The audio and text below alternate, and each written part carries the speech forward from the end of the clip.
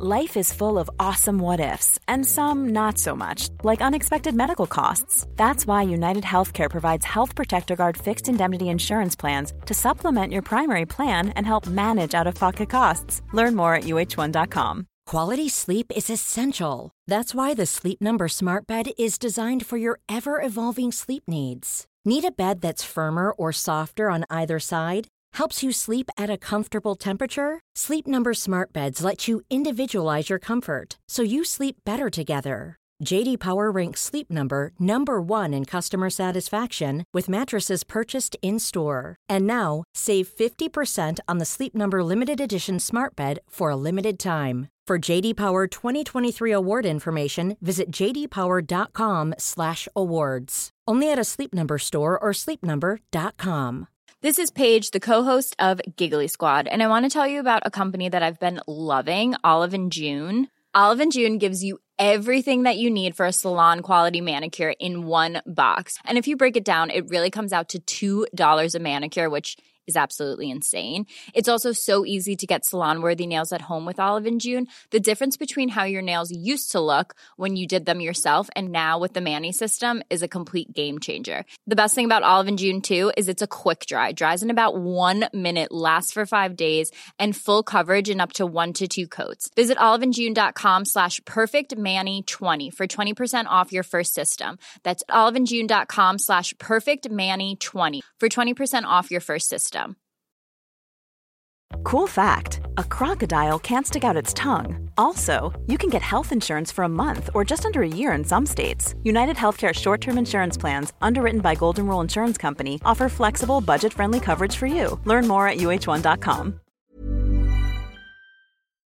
There's a reason, ladies and gentlemen. Welcome to the Football Ramble. Big wins for Aston Villa and Arsenal and a superb match at Leeds. It's Monday, 7th of November. I'm Marcus Speller. I'm Jim Campbell. I'm Lars Watson. And I'm Vidushan Huntaraja.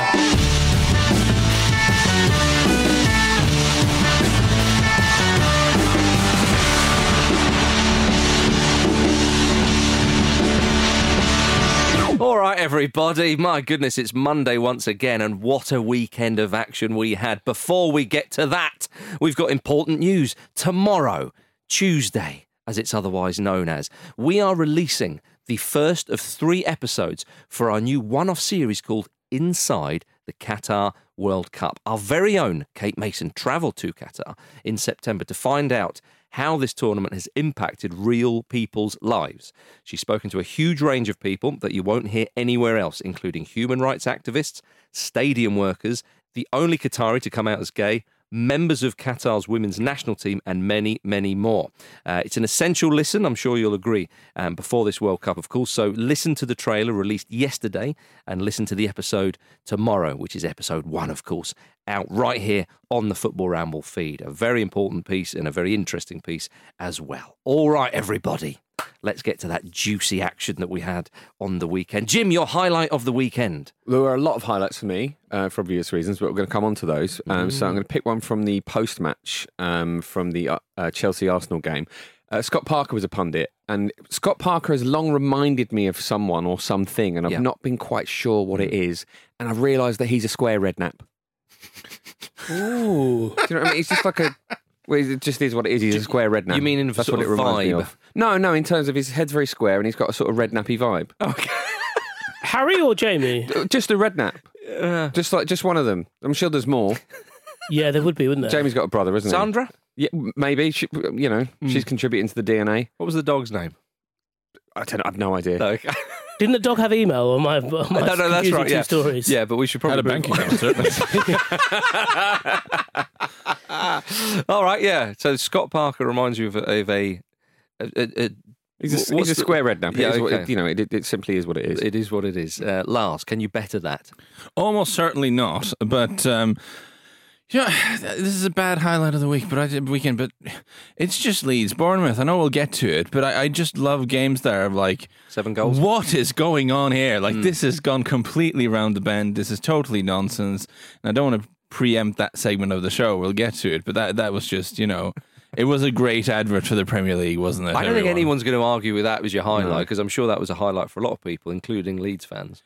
And Victor Orta, not to mention, it was a big highlight for him. There you go. I just also slip in Unai Emery's tactical instructions on the sideline. I think we've been very short on managers who make mysterious gestures, possibly obscene gestures, in instructing his players. That is a genre of manager that I don't think like we currently have. Mm-hmm. It was a sort of I don't know what we can say. We can say everything. Go with it. yes. I refuse. It was I implore you to. It was like it was a double hand job. I mean, those are your words, Marcus Speller. Yeah, but that's what it looked like. That's what you're saying, Lars. Yes. Eh? I thought you were a bit more scandalous. Maybe that was like a thing they'd planned on when they do the long tactics meeting ahead of the game, and they have the big blackboard, or maybe even an iPad with like various diagrams and things you can do in certain match scenarios. Yes. And like at that minute, double wank. Yeah. Or milk the cow. Maybe he's milking a cow. Yeah. Milk it, lads. Milk this. We're winning. No. Come on. That's what it was. Was he talking to his own team? Maybe he was just pointing to a couple of United players and going, "Oi, wankers!" That might be it. If that was it, that would be brilliant. Oi, remember the Europa League final? Hey! Maybe he was getting confused, and to defend the lead, he asked for 2 wanks of 4. I can't believe I've said that. It's not even 10 a.m. yet. Yeah. How about On a that? Monday.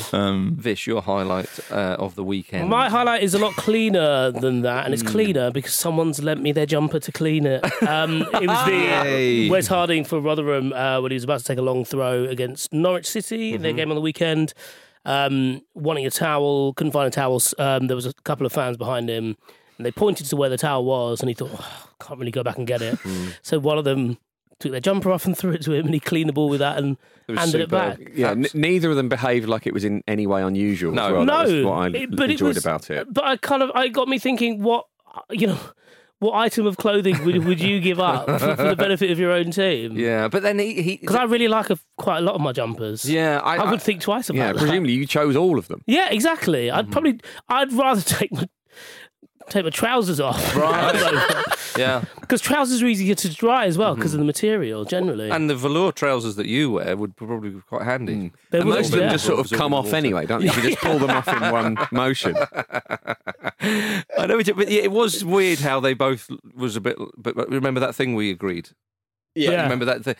But I like that though. The fan will have felt a part of it somewhat, But yeah, genuinely. in a way that no fan could ever feel a part of. Genuinely a part of the action. But you know, like when people who do long throws, they walk back to the advertising hoardings facing the crowd and like kind of compose themselves to prepare for the long throw. Yeah. Just the idea they might catch the guy, someone in the crowd, and they might like gesture to their jumper, like, Sets a that's precedent. right. Sets a precedent. doesn't it? Yeah, and a glorious precedent. And a glorious precedent. You know who'd be really bad at it? Newcastle fans, because they always take their shirts off, don't they? No, but they're ready. Oh, that's true. Oh, they still have them, don't they? Yeah. They just turn up Discard like that. them like at the start of a marathon. on the train there. Yeah. Well, wear a dressing gown. That would be very good if you really want to get in. If you really want to embrace this. Oh, well, everybody. for the towel-y qualities of a dressing gown. Exactly. Very clever. My highlight of the weekend was, and I've been enjoying this very much, just seeing Yuri Tielemans hitting a ball that's in the air. I'm reluctant to call it a volley. There was that debate about half volley and so on. The ball's in the air. I think we can all agree on that. He can hit them. It stayed there. Yes, he can hit them, which is no surprise. I mean, you remember that winning goal in the FA Cup final and so on. That was on the floor. But there's a sense with Tielemans, though, that the ball seems to come to him like that so often. It's like, oh, go on then. Is he that? But that's not. I don't think that's a coincidence. Oh, no, I of would course throw not, like but Ruben it Neves in there looks as well. like it. Yeah, Neves And I is up love there. that. Can I say that Tielemans, have we finally found a successor to Tony Yeboah? It's really not a comparison I ever thought I'd hear. But in terms of volleys in the way he's hitting them and so on, I mean, come on, Very good. I'll leave that out there, ladies and gentlemen. Show at footballramble.com. Let's go straight to that game at Ellen Road. Leeds 4, Bournemouth 3. My goodness, a barn burner at Ellen Road. Leeds, of course, were 3-1 down, booed off at half-time, came back to win 4-3, much to the delight of the home fans, proving the fickle nature of football fans is here to stay, Lars. It was not so much a game of football as it was a Class A drug, Marcus. Yeah, it was incredible. What about Somerville scoring a late winner for Leeds in the second If it was a week? barn burner, you wouldn't want to smell the smoke. No, exactly. I thought you said Class A. But that breakaway... I'm sure that burns too. Yeah, well, I haven't tried. True enough, yeah. We remember Email in. Well, we remember the BBC News reporter Yeah, in the guy Afghanistan. next the Scottish guy. standing next to the burning heroin. Yeah, that was a huge mistake. Oh dear, and we don't condone that. But the reporting, fine, Yeah. But Jim, the winning goal. Let's go straight there. The way they broke. That's the last thing you need if you're a defender. You had the lead 3-1. There's inevitability. The tide is turned against you, and you have what looked like two of the quickest players Just of kick all him. time. Just kick him. It's astonishing. But it was. I mean, Bournemouth couldn't get near him, could they? It was like a sort of. It was like Moses parting the black and red sea. It was incredible. Mark over Moses. No, that was terrible. I was just trying to think of a Two diminutive wanks for. But yeah, it was a lovely finish again, and he's got a habit of this, hasn't he? Like, I think he scored 3 goals this season, and they've all been very, very late. I should have said Mova Mars, shouldn't I? Moser. Well, okay, it's, right. Irretrievable at this stage. Yes. But yes, Jim. Sorry to interrupt you. No, it's fine. It wasn't fine. Categorically wasn't fine. Cocaine. Stop. That's enough from you. But it capped a brilliant comeback, obviously, didn't it? But I mean, was it even the best goal of the game? Well, this is the thing. Are we going to forget Billings' goal and Solanke's goal? I also don't think- know actually, because I think this is going to be one of those games where just you remember kind of all of it. Can I just also be controversial and say, out of all the goals, I kind of think the Sam Greenwood one was the... Gorgeous. Because yeah. it was just the one you were least expecting. Like, I'm not totally baffled that Billings hit one or that Solanke has done a back heel. Like, he's a forward. But, like, Sam Greenwood coming on, and I'll just put this in the top corner. Why not? Yeah. Like, what? Like, one hit as well. Yeah, Like, exactly. Very little time on it. Brilliant. Also, the other thing I liked about the winner, it's very rare that you see a through ball played in that area of the pitch when the move is happening at that speed. Yes, you're right. Like, incredible composure from Yotto to play that ball so well, and also Cynthia Somerville to sort his feet out and bang it into the top corner. Yeah, It was absolutely perfect. Yeah, the way it moved, the way the crowd, it was almost like a piece of music that perfectly kind of climaxes then crescendos down. The way it kind of went, and so it was phenomenal. After the game, Jesse Marsh said, "I feel like we never have simple victories. I want to make things simple for us, but that's not the Leeds way, I hear." Well, you do have more of an influence. Yeah, than that, It feels like you're doing this on purpose. But I mean, what did you think though? Because they were 3-1 down. Obviously, they have won the game, lest we forget. But they were 3-1 down, and Bournemouth missed some chances as well. I mean, Meslier made a really important save at 2-1. I know it went to 3-1 anyway, but it's still massive given the context of the game. Yeah, so I suppose my question is that how convincing is this in terms of Leeds and Jesse Marsh? I think the crowd deserve a lot of credit for this because it feels like it happened in a completely different game, but the noise for Rodrigo's penalty in the 3rd minute was absurd to the extent it felt like a game that was happening in April. Yeah. In terms of like, right, we really, really, really need this. And also bear in mind that Bournemouth went 3-1 up after half time. Yeah. So the turnaround would have happened, on the pitch, in the actual action itself. It's saying that Marsh does deserve credit because all his substitutions changed something. And to put that much stock in those younger players who ended up delivering was, an incredible thing to watch. But it did feel like he had an entire season's worth of up and down in one game. Yeah. And I really enjoy watching Leeds. There was a tweet the other day, I can't remember who this was from, but it was basically, if you don't mind Leeds winning or losing, they're the best team to watch. Yeah, I believe that. They were like that under Bielsa at times. No, they were, but it's just. Well, I suppose that's what Marsh is saying. Yeah, it's just carried through here. Yeah, I guess sorry, but like for me, I feel like the big difference with Bielsa is that under Bielsa, they at least had periods where they controlled the game. Yeah, a little that's bit. true. Like they could put their foot on the ball and pass it around a bit. Whereas with Marsh, it's all chaos all the time. But do you think? Which I enjoy watching. Yeah. But like, would you think that's sustainable though? No. Well, that was kind of what I'm getting towards. Is that like he says it's kind of on him a little bit because like they are 100 miles an hour all the time. Yeah.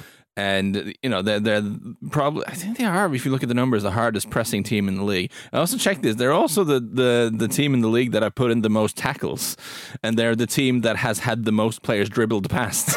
So there's a lot of stuff going on in Leeds games in general. It's not boring. I mean, by the end of the game, the Leeds first 11 had or 11 that was on the pitch had an average age of just 22 years and 22.9. I nearly said 9 months there, but that's not quite how that stat works. works. But yes, just nearly 23 years. That massively comes into that as well, doesn't it? I think you might look at this and if you've been slightly cynical, think, if they've conceded 3 goals at home to Bournemouth, maybe they've got away with one there, maybe it's a little bit lucky. But I think the youth of those players is a huge factor in that because they're still figuring out who they are. He's still figuring out who they are. He's still figuring out how to get the best out of them in the various systems.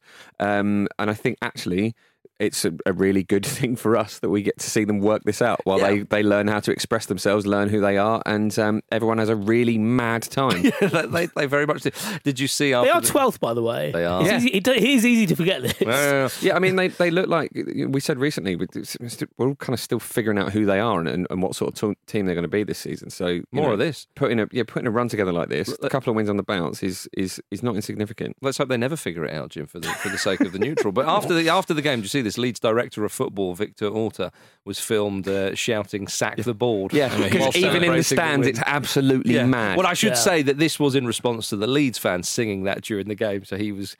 Now that's a bit of a ballsy thing to do, but I suppose after that kind of victory, they will presumably see the funny side of that. I don't think they will. If you look at the comments on the video, they have not. I see. Well, could that be the neutrals getting in the way? We maybe, often talk up the neutrals, don't we, as if we're innocent bystanders. Sometimes they can be buggers as well. So what about Bournemouth, though? I mean, they let a 2-goal lead slip for the second week in a row, which apparently is a Premier League first. Gary O'Neill said after the game, you can't walk away from the game with no points having played like that. It's unacceptable. I'm not saying they've been lucky to get the points they have, but if they keep playing like they have, they're probably going to get fewer points. They're conceding a lot of chances and creating not that much. They've lost 4 on the spin, and they have conceded the most goals in the league. They've got goals in the team, as they prove, but it's at the back, Yeah, but they're not always for Bournemouth. That's the problem. Not always, Jim. They need to take a leaf out of Arsenal's book, don't they? And you could argue that every team in the league does, because Arsenal are top of the blooming Premier League, Jim. They beat Chelsea 1-0 at Stamford Bridge. Jim, I know that talk of the title, so it's early days, but do answer me this. If Arsenal win the league, they'll have a title parade and so on. Where are you going to be? Where's your spot? Where's your vantage point? That's a really good point. Yeah, it's not entered my mind at any point. And now it has. I have to think about it. I'll just probably wander around. It's very arrogant of you. Very arrogant of you to think that Arsenal got this time. But anyway, they are top of the league with a massive win at Stamford Bridge. Vish, you said on Friday that this is, or perhaps you agreed with Jim, but certainly there was a feeling that this was their biggest test of the season so far. And my goodness, they came through it. They did, yeah. It's rare to watch a team use their youth to such good effect in a big game, because other than Leeds United. but like they, I know what you mean. If you look at kind of Chelsea's team, there were like seasoned vets in there, and they were just so off the pace. Which I suppose it carries over into the difference in the age profiles of the squads. But like, I was just so impressed. I wouldn't even say Arsenal were that spectacular, but every now and again they would just shift the ball so quickly. Yeah. And it felt like Chelsea were chasing shadows to a point. Well, it was, yeah. And it was the most surprising because, we also spoke on Friday about the idea that at some point they're going to feel hunted. And the way Man City won that game on Saturday, I kind of felt like, oh God, maybe this will be the trip up. Yeah. And obviously it wasn't. Arsenal controlled that game from start to finish. And it's a little bit like, I don't know I'm not a massive golf fan, but people say about young golfers is that they never putt better or never more optimistic with their putting than at the start, because they haven't lost. Mm-hmm. They haven't lost, a lot of money or a big placing or making the cut on one putt.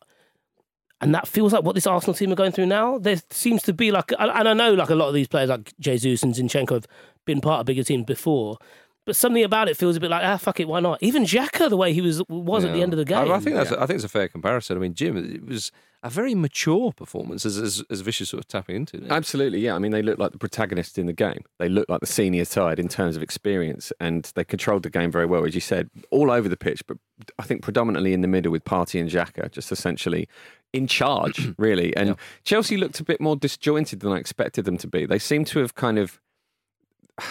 they look more like Graham Potter has just taken over than they did when he did just take over. Does that make sense? Well, the new manager bounce clearly was a thing for them. Yeah, it must have been, because it looks like they're not quite sure what the system is. I mean, They are bouncing no more. They didn't really threaten much in the kind of final third of the pitch. No. Aubameyang had 8 touches, and he was obviously hooked off after the goal, which was very satisfying. Yeah, okay, yeah. If I may be slightly immature for a moment. It was like they put a coat over his head and snuck him out of the building. Yeah, very Did you much see so. Gabriel tweeted after the game? Nothing personal. London is red. He Not did. North London, London. Possibly in response to Aubameyang's chat. Possibly, yeah. Yeah, in that BT sport advert. Another enjoyable bit was Granit Xhaka's maturity in just calmly accepting that Cucurella cuddle that enabled the goal. That was really extraordinary. It was wasn't it? It was as if like one said to the other, "If you stand still, I'll stand still. Okay, let's just call an amnesty on this whole." I'm going to take you out of the game. Yeah, but I'm taking you out of the game. Yeah, exactly. Really odd. You haven't seen Gabriel nipping in, have you? It was Who's really in control here? Well, Get then, the travelling Arsenal fans were absolutely loving it. And speaking of Xhaka, he said after the game, "Look at that atmosphere; it's effing unbelievable." He did, and it was, Lars, the vibe at Arsenal at the moment.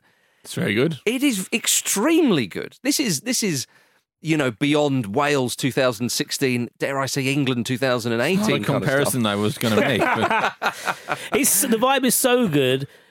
When was the last time that they released like a new fancy kit? Yeah, I remember, can you? Because they don't need one. We're due some Arsenal retro stuff on the back of this vibe. Did you see Ben White dinking a ball onto Odegaard's head as they celebrated the goal? Yeah, lovely. And it's brilliant.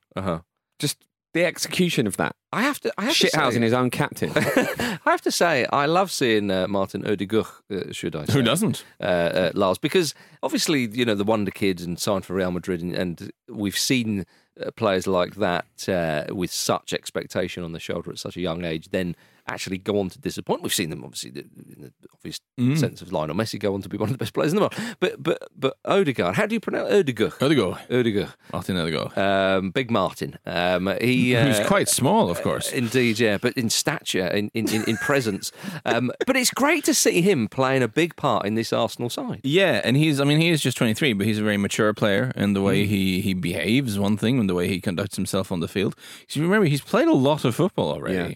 He's been playing as a first team regular more or less since he was 15. In Norway. So for a young man, he's very, very experienced. He's played already in a bunch of different countries, and is a good captain for the Arsenal. I dare suggest. I'm going to flip this to Jim and just ask, what would you say, like a percentage chance of Arsenal winning the league? Title? Love that question. No, but I'm really interested because I'm. I keep an eye on the betting markets. It's something I enjoy doing, and I'm kind of curious with where we are with Arsenal. So I'm wondering, just independently of all of that, where does Jim, noted Arsenal enjoyer Jim Campbell? Again, I don't want to be too immature, but it sometimes slips out. Because if you say zero, that is not 69%. That's both immature and a wild shout at the same time. Well, I think that there are so many ifs. That's the problem. I think that the World Cup so many buts. The World Cup is so many buts. The World Cup is a great unknown. The problem is Arsenal will get injuries. And injuries to key players will affect them in a way that simply won't affect Man City. There's fatigue to come in at some point. They will have a bad run. It's just going to happen. I don't think that they are yet at a point where they'll be able to match City for an entire season. I think what would make that possible is if they make a couple of signings in January, but they need to be the type of signings you can only normally make in the summer. So I'm tempering my expectations, but I'm enjoying the hell out of it right now. So how many percent? 69. There we go. And what you need is a mercurial Colombian striker to come in and get you over the line, of course. Quite enjoyable at one stage in the game. Alexander Zinchenko penalised for a foul throw where he accidentally dropped the ball when faking to take a throw in. Brilliant. Love that. But yes, Arsenal, of course, they were second for a moment, weren't they, after Man City beat Fulham. 10-man Manchester City. This is what I'm talking about. Yeah, I was a bit sort of like, Man City get the man sent off, and a crucial man at that, rightly sent off such an early stage in the game. And I was listening to it on the old wireless thinking, come on, Fulham, push this a bit more. I was like, okay, you take a point. I mean, a point on the road is generally quite good for any promoted side, especially if it's at the Champions. And then you look at the highlights back and you go, yeah, like, even with 10 men. They're very good, what aren't was they? it, like 71%? Yeah. How did Fulham look like the team with 10 men? I know, it's madness. Did they buy one of your players at half time? They might have done. But when the player who's missing is Cancelo, who, to my mind, plays at least 7 positions in every game, Spot on, it yeah. makes it even more impressive. Yeah, and even with the penalty, Leno was so close to saving it. Gutting. It was interesting to see Haaland, The Iceman. the Iceman Cometh. saying that The he combine harvester of doom. was, he is a bit, isn't he? Munch. Is that what they call him in Norway? No, that's just mentally, that's how I see him. He's like a big, bright blue combine harvester Yep. who just gobbles up all the chances. Yeah, but he- like, but he- jump, Norwegian munch, pronunciation. munch. Just a scream, is it? But he said he was a bit nervous before taking the penalty. Yeah, no, I thought that was nice because he could have played it cool. And I was like, no, I am not nervous. And he was like, no, I was a bit nervous. You got to do it, yeah. He scored 23 goals in 17 games, which is impressive for anybody, especially as it's his first season in this country. Paul Merson's not fully convinced, though. Recently said, everyone goes on about how great he is, and how powerful he is, but if he's not getting the ball on a sixpence, he's not getting the ball. He would not score 60 goals in League Two. And I was a manager there with Walsall. He did manage Walsall, Paul Merson, in the Championship in League One. It's a strange argument. I love it, though, because, like, Because you can't disprove it. No, but we can't. And we will never disprove this for obvious reasons. But I love it. Well, he wouldn't score 60 goals in League Two. Well, okay, maybe bring that tally. If he said he wouldn't score maybe 20 goals in League Two, but because even if I think he Haaland- would score 60 goals in League Two. if Pete Lionel I honestly Messi- think so. Yeah, but if Pete Lionel Messi played in League Two and ended the season with 60 goals, you wouldn't go, well, I thought. Well, it is Why are you 70. playing in League Two? This is weird. I don't know. Yeah, it would be because the conversation for Haaland before was, yeah, well, if he's doing it in Germany, Yeah, can't do it. Yeah, we won't be able to do it. And now it's like, Yeah. okay, well, you couldn't do that in a worse league, could you? Learn from Kevin De Bruyne. Yeah. I think where we could agree that if he played under Merson at Walsall, he maybe wouldn't score 60 goals. I mean, I think that's possible. Maybe that's what he meant. Yeah. I wouldn't play him up front. I think perhaps we've done Paul a disservice there. Yeah, sorry. Gentlemen, it was the FA Cup first round on the weekend, of course. Little call back to Friday's preview show where we mentioned Colville player Ashley Chambers, who said that his team would fly under the radar in their game against Charlton Athletic, as the Charlton players wouldn't know where Colville is. Charlton won the game 4-1. Chambers did get the goal, though, Vish. Yeah. What do you think? You wanted Charlton to batter them. Are you happy with that? I mean, it was just a throwaway line. I didn't think they'd listen to me, but thank you, Charlton. Yeah, they would have gone Sorry, easier. Colville. But nice for Chambers to score, though. Presumably went under the radar to get that goal. Arguably, they flew too far on the radar. It's hardly even detected. By the time they came up, they were 4-1 Exactly down. right. That's the problem. Indeed, yes. Did you see this? Seventh tier Alvechurch beat Cheltenham Town, who were 96 places above them. They won 2-1. Lovely old job. Hopefully they're still in the third round when that comes around. Excellent stuff. Oh, and one other bit of housekeeping, I should say, from last Friday's preview show. Tom has emailed in with a word of warning after we discussed a story about a bull moose which invaded a kids' football match in the States. Tom said, as someone who lives in moose country, a bull moose is more dangerous to you than a bear. Don't with a moose fish. Because you seemed a bit It's sort really of... good. I wasn't advice. trying to fuck with it. I was trying to be friends with it. Right. Well, the moose and- doesn't you want to necessarily stay in- know and then what your what were you intentions gonna are. do? Stay in And the- then we were gonna go round. You were going to wine and dine it? No, we were Definitely going to go staying in this round. animal's friend zone. I'm going to be You're going to do the old Unai Emery? Go round this part of America. Do a half Emery. Full Emery, not necessary. Yeah, okay. It's only Richard. one move. I think we've heard enough. Let's have a break. I'm not going to wank off a moose.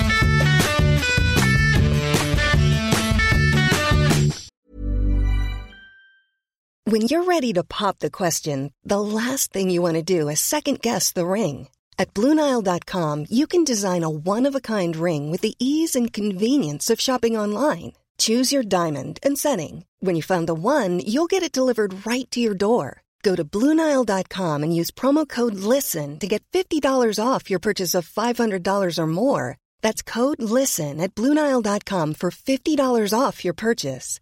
BlueNile.com, code LISTEN. Quality sleep is essential. That's why the Sleep Number Smart Bed is designed for your ever-evolving sleep needs. Need a bed that's firmer or softer on either side? Helps you sleep at a comfortable temperature? Sleep Number Smart Beds let you individualize your comfort, so you sleep better together. J.D. Power ranks Sleep Number number 1 in customer satisfaction with mattresses purchased in-store. And now, save 50% on the Sleep Number Limited Edition Smart Bed for a limited time. For J.D. Power 2023 award information, visit jdpower.com/awards. Only at a Sleep Number store or sleepnumber.com.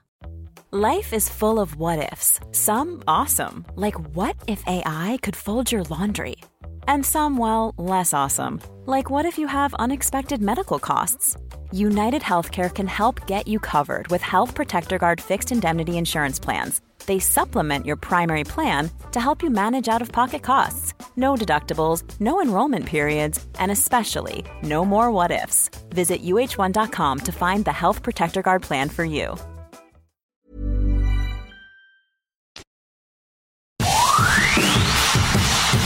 Cleared.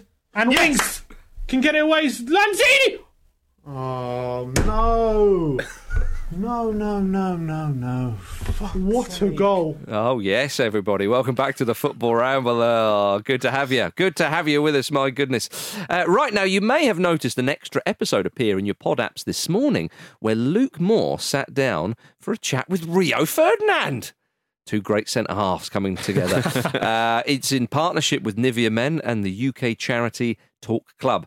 They talk about men's mental health and what we can all do to have more open conversations about how we're feeling. It's a really important episode, and Rio was very personable and open, so get that in your podcast apps, everybody. Well worth a listen. Right, back to the Premier League, and we go to Aston Villa 3, Manchester United a 1. Perfect start for Unai at Aston Villa. 2 goals in the first 11 minutes. Lars Sivertsen, what a performance, what an impact. Yeah, terrific. Got off to a good start. United looked a bit leggy, and good stuff for Aston Villa. I'm really enjoying the sort of what is hopefully the proper sort of reawakening of Leon Bailey, who I had high hopes for because I've seen him quite a bit in the Bundesliga. And listen, he can be an inconsistent player, but he is someone who has a bit of everything. Like, he's really fast. He can really hit the ball very well. He can go past people. And just on his day, he can absolutely destroy you. And we just haven't seen that much of it at Villa. I don't think, didn't seem like Steven Gerrard fully trusted him. And he didn't really have a place in that side. But I think, in the same way that, in a similar way to Miggy Almiron up at Newcastle, for instance, I think there is that kind of renaissance to possibly come from Bailey if he can stay fit as well. Yeah, and he was very good in this game, I thought. Yes, I mean, and Steve Bruce couldn't get the best out of Almiron, could he? No. Seems that there is a player in there after all. But yeah, it's interesting what you say, Lars, because about Aston Villa and certain players in the squad in general. We've talked about this, haven't we? About Villa have got a decent squad of players. They've got some. I mean, Emery said after the game, I was dreaming it with regards to the result. I was so happy. We have players with good skills, and he's right. Yeah, and you see that. I think that's the frustration for fans. Certainly Pete with regards to Newcastle on this show. Just time and time again, it's like, okay, fine. Look, we're not asking for much, but for crying out loud, get a better tune out of this lot. And Villa under Gerrard, it clearly wasn't. It evidently wasn't a match made in heaven. When Unai Emery's come along, and obviously new manager bounce, blah blah blah blah. But try and unleash some of these players and get that creativity going. Yeah, there are established players at this level who are comfortable at this level, who I suppose if you look at the whole squad in terms of players brought in as well above a certain age, Aston Villa, the club, need Emery to fire straight away. That's right. And I suppose, by bringing in a manager who is good at working with what's put in front of him, I think that's, they've made a smart move there because, people on certain wages, the idea that, the drop-off in certain positions is pretty stark. And it was interesting that, Ings started on the bench as well. Yeah. I think someone like Watkins, who is regarded as a bit more mobile, and certainly he was getting into pockets of space that United couldn't really deal with. And off the back of that, Bailey, making great runs, and Ramsey Jacob Ramsey's. He's a player. We've spoken about him in the show. terrific. We talked about him as a player, and then we stopped talking about him for about 3 months because didn't really know what he was doing. Well, we stopped talking about all of them about 3 months, of course. Yeah. And one doesn't want to stick the boot in, but it just didn't happen. Yeah, and he looks. He really put the frighteners up a United midfield that weren't very mobile. I'm not entirely sure why Fred wasn't playing. I think this was a good example of how vital Bruno Fernandes is now. Obviously, there was that stage where he was trying to play hero passes all the time, but he seems to have weaned himself off that, and he helps United retain the ball a bit better, and they just weren't doing that. Yeah, I did think this was weird because I was looking at this game ahead of time thinking, well, no Bruno, but they'll just stick Fred or McTominay in next to Casemiro and give Eriksen more freedom to go forward and it'll be fine. And that's not what they did. No. Instead, they played Van de Beek, who had not a great one. Oh, Dolly. And just this whole front line, with apologies to Garnacho, who's very young, of course, and who looks promising actually, but the sort of Van de Beek, old man Ronaldo thing, it's not great, is it? Though in fairness to United, you go away from home to a team that's just had a new manager, the place is buzzing, and they score with their first 2 shots in the game, one of which is a long-range free kick, and you think, this is not a good day, is it? Like, it's just not happening for us here. But then even for all the reasons you outlined, there did seem a bit of naivety in terms of how United came into that game, because you know they're going to be up for it. Like, especially the way that Gerrard left and the feeling around the club at the time, and the fact that they have, a manager of a high profile, let's not forget. It just seemed that you knew you were going to be run at, essentially. And that's right. Really And cater for that. and also giving Ronaldo the captaincy as well. Well, that was an interesting one, Jim. Ronaldo giving the captain's armband not long after storming off during the Spurs game at Old Trafford. Yeah. That does seem quite remarkable. But did you hear Erik ten Hag's explanation of it? Yeah, I wasn't having it. But it wasn't exactly a ringing endorsement, was it? It was something like, De Gea's too tired. Fernandes isn't about. Casemiro doesn't speak English well enough. Steve Bruce left ages ago. Like Roy Keane. Roy up Keane's there. gone. Yeah. I suppose it's got to be him. I can't do it. Yeah, I think It's got to be someone. or another way of saying, well, hopefully this shuts him up for a bit. Yeah, Which is really what he said. But also as well, Can you put that around your mouth, please, Cristiano? Yeah, I mean, Ten Hag was not happy with his team, of course, and questioned their sort of desire and passion, and then saying it was stupid to try and cross the ball in the way we did too quickly and too far out. And it did look like, when England revert to that, we're getting pressed by a small talent. Yeah, we're a few weeks away. And they just start hitting it long and reverting to type. Yeah. It was almost like that with Manchester United. I think there is a sense that actually this group of players, from what we know about it, and the various leaks that have come out in the dressing rooms and the factions, and that this seems to have been a squad in recent years that hasn't really played for Man United in the way a Man United squad should. I think this sort of tough love is what they need. Yeah, I think that him sort of digging them out like this, because it's not like he's naming names, is probably useful, because the standards are too low, aren't they? That has been the problem for such a long time. Mm-hmm.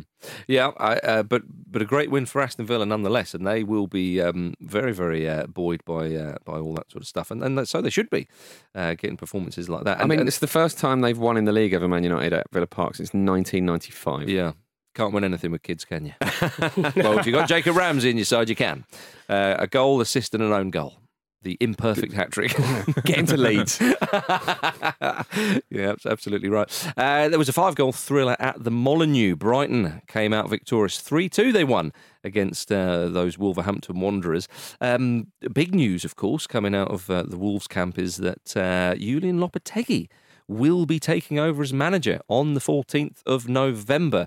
They seem to sort of go crawling back to him, Jim, or something, or did he go crawling back to them? I don't know. It's hard to say, isn't it? But it's a great appointment, really. If he's into it, which it seemed like he wasn't at first, but I think he's accepted his fate, hasn't he? Are you worried that he might sort of leave just a few days before the World Cup? Like he did before? but they tried to appoint him back in 2016, I think, as well. Yeah, ages ago. Yeah. So they've been very keen on Lopetegui for a very long time. This is a saga. Yeah, are we finally seeing the end of the saga that not many? Well, you'd hope this would be at the beginning of a saga. Really, is this the new Morrow and Wonder? Oh, don't start. But yeah, well, it's a big appointment. I think one can agree there, and it's something that's needed, of course, because Wolves are not doing too well. I mean, they lost the game. They're 19th for crying out loud, of course. Good win for Brighton though. They're back on the horse. They're 6th For crying out loud, we were concerned about them. They'd lost 3 and 4 before back-to-back wins, and suddenly they're right up there pushing Manchester United for that Europa League spot. Well, yeah, I mean, they're playing some fantastic stuff. It's nice to see, to learn about who Mitoma is as well. Yeah. There's a new Brighton player no one's heard of who's wicked. There's a new Brighton player they're going to lose at the end of the season.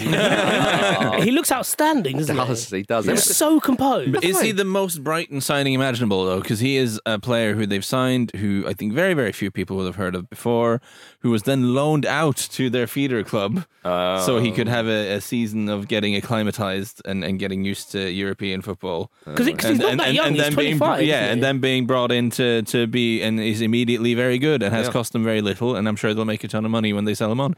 That's like a full house with a Brighton signing. True enough, it's a smart piece of business. Yeah. It's like Lovejoy in charge of them or something.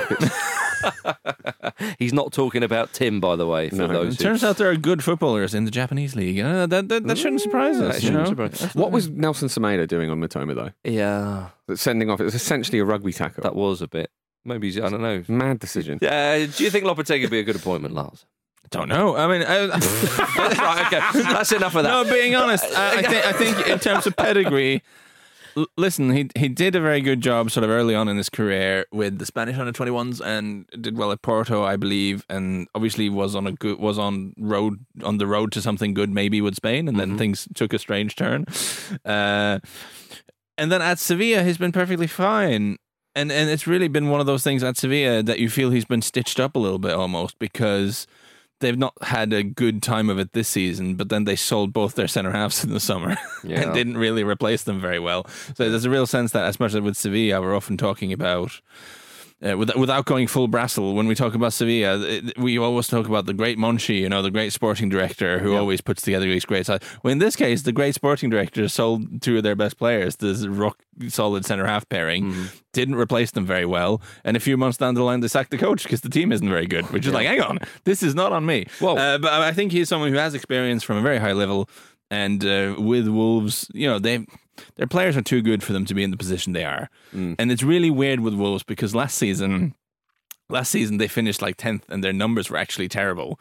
This season they're terrible in the table, but their numbers are actually decent. So I suspect that with Lopetegui coming in, I think they'll rise. Indeed. He'll be the yeast in the baker thing. Lars, one manager comes in, one manager leaves. Yes. Ralph Hasenhüttl has been sacked. While we've been doing this podcast, he has been sacked. It's confirmed now, is it? We would like to thank Southampton for doing that before we finish recording. Yeah, it's good because there wasn't very little else to talk about this weekend football-wise. Yeah. Nothing went on. So yeah, but Big Ralph, he's gone. Obviously, Southampton lost 4-1 against Newcastle.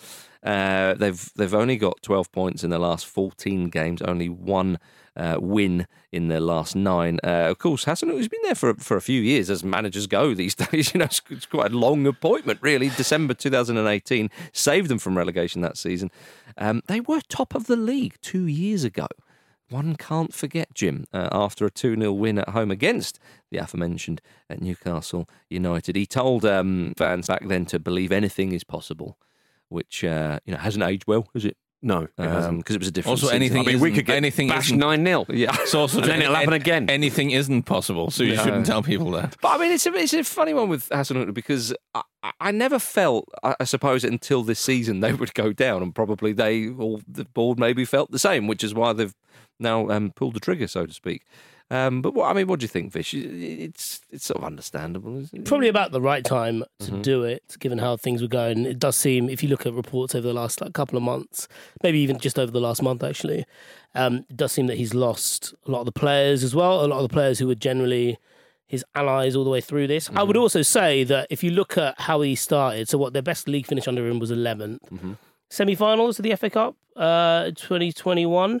And there's also the fact that in that period of time when he took over, he did very good things with that squad and then had to sell members of that squad and replace them with players from the Championship, essentially. Could never quite get the players that he actually wanted, certainly his first choices. And I suppose it's not too surprising that things have panned out this way, because he's had to work with less and less. It feels like he's had to work with less and less each season. It's a difficult model to get right, isn't it? It's kind of similar to what Brighton do, which is trying to sort of unearth these gems and make it work and essentially have a high hit rate on those players coming in. And I think Southampton do deserve some credit for the fact that Hasenhüttl was there for nearly 4 years, and they did give him a chance to try and get systems right and to try and work within those means, because it takes time to build a team and an identity. And they were really lacking that when he came in. They'd kind of. Did he replace Mark Hughes? He did. Yeah. So I mean, how long ago was that deal? Well, that's extraordinary when you say that. Yeah. So I mean, it's obviously a shame for him and for them, and I think it's got to the point where it was only going in one direction. But it just kind of felt like it had become a slightly loveless marriage. I know what you mean. There were quite a few leaks about him and the players being a little bit distant with each other, lacking spark. I'm lacking Sparky. Well, yeah. But I'm fairly confident that he's a good manager. I'm almost certain he's a good manager. I wouldn't be surprised if he went to Germany and finished second in the Bundesliga with someone next season or something like this. I'm sure he'll go on to do good work somewhere. But it just seemed like... Also, it's really to remember, there's been a change of ownership at Southampton, which people kind of forget because it's Southampton, so people don't talk about them very much. But there was a change of ownership earlier this year.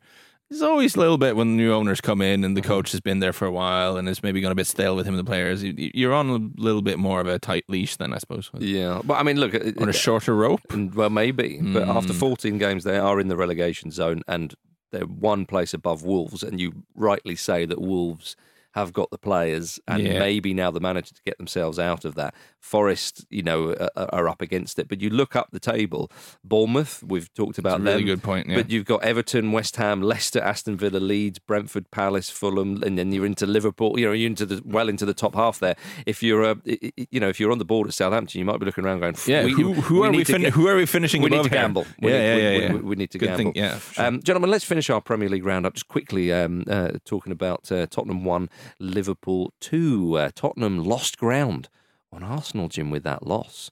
And Mo Salah's back is scoring doubles and whatnot, which was nice to see. For Liverpool fans, I should say, I'm very much neutral. I'm one of those neutrals.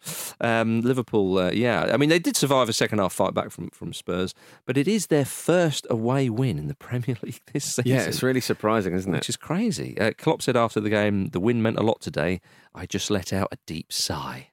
As the final whistle went. Yeah, what a weird season they're having. Yeah. It's so up and down, isn't it? It really is so up and down, stop, start, back and forth, any other kind of description you can think of. The game reflected that as well. They were really good in the first half, and they looked the better team. Really, they seemed comfortable. The goals were really, really well taken. The second half, they seemed to be trying to ride it out the whole game. And obviously, if you let Spurs try and come back into it that way, they will, because they've got that quality. Especially given Spurs' record in the second half. Yeah, exactly. Games this season. An equaliser really felt inevitable, didn't it? No, it did, yeah. Conte was really trying to get them going from the sideline, so much so you've seen going into the Liverpool technical area to slap a ball out of the assistant Pep Lijnders' hands, which he got a yellow card for. Whereas, of course, I'd be doing a bit of a Mikel Arteta, because Arteta likes to roam outside of his technical area. Much to something about this man. Much to the anger and frustration of the Right Honourable Richard Keys. Yes, sorry, I've stepped on your punchline. No. It was what he said. Very much his Keys punchline. I don't want to ever steal comedy from a fellow human being. Great man. from Who are you, James Corden? Yeah, somebody stop this. 2 answer 4. If anyone should stay in their box. Yeah, that's right. Very good, very good. But at least it got him out the country. So, well done for taking that hit for us, America. Conte wasn't... he seemed quite pleased with his team's performance, the passion and desire and the aggression. They weren't that bad, I was going to say that. Yeah, but the first half, they lost the game in the first half. But that's the paradox. Because your man Eric. I honestly didn't think they were that terrible in the first half either. I mean, that's kind of the paradox of Tottenham here. In terms of performance, I thought they were significantly better here than against both Bournemouth and Marseille. But of course, they didn't get the results. And there is something about the sort of the Eric Dyer goof. I don't mind the Conte tactic of sitting back quite a bit and trying to entice people in and trying to hit them. I think that's a perfectly legitimate way of playing football. Just the thing I wonder a little bit about the Spurs team is that in that defensive unit, I just think collectively they have too many mistakes in them for me to be comfortable with that, because that's a way of playing that gives your defenders a lot of opportunities to mess up. Like when you're defending high up the field, you keep the ball away from them quite a lot of the time. Whereas the way Conte wants to play, you know, you just give them a lot of situations they have to solve throughout the 90 minutes.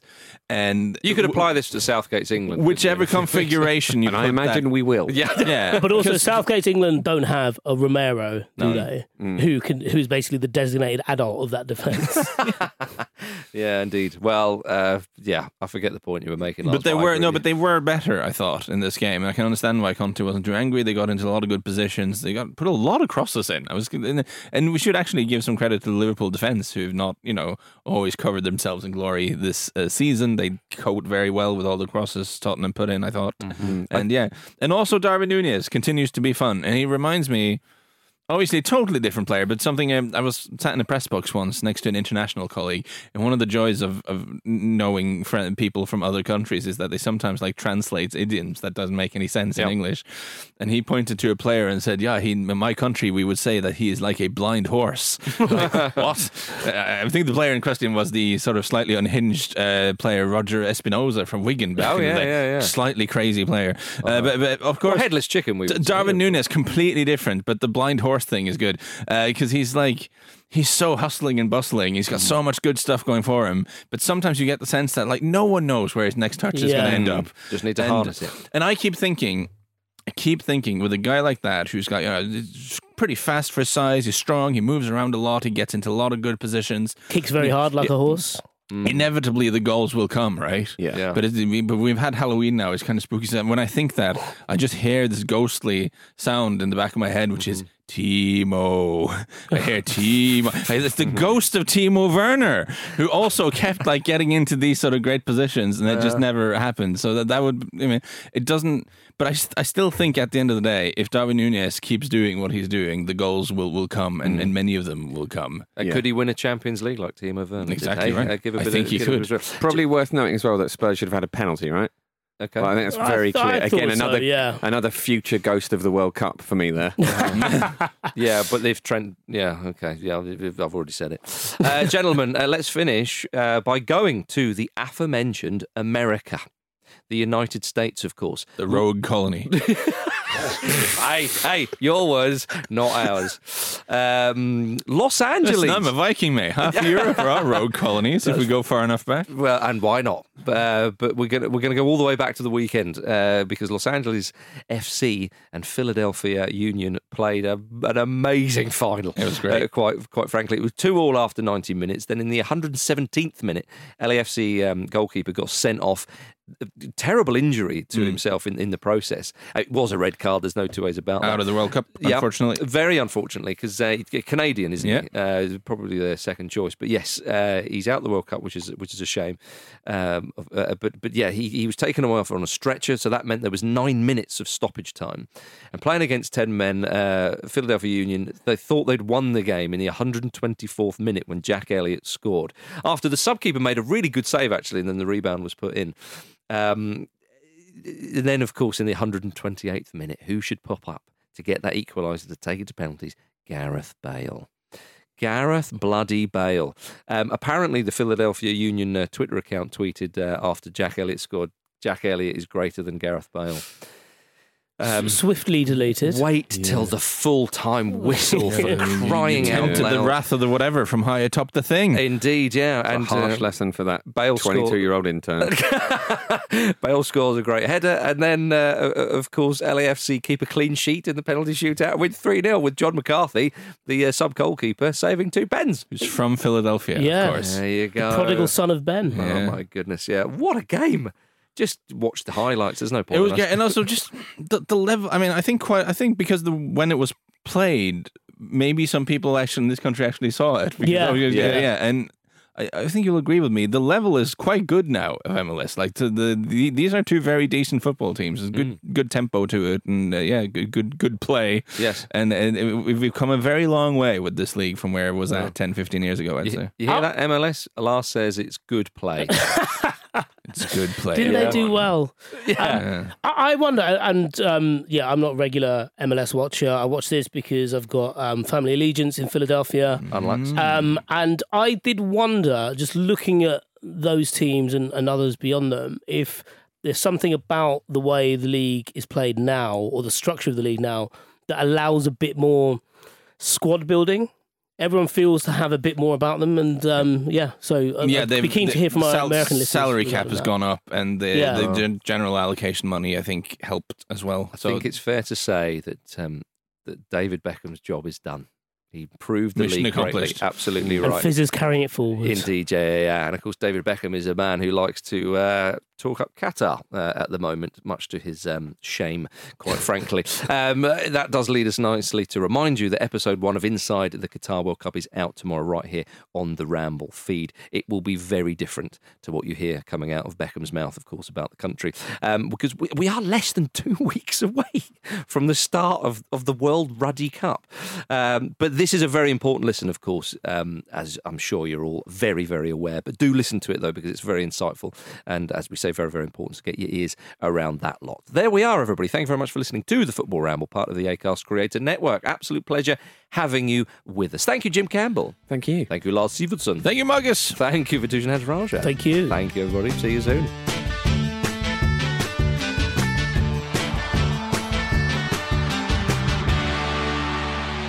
The Football Ramble is a Stack production and part of the Acast Creator Network.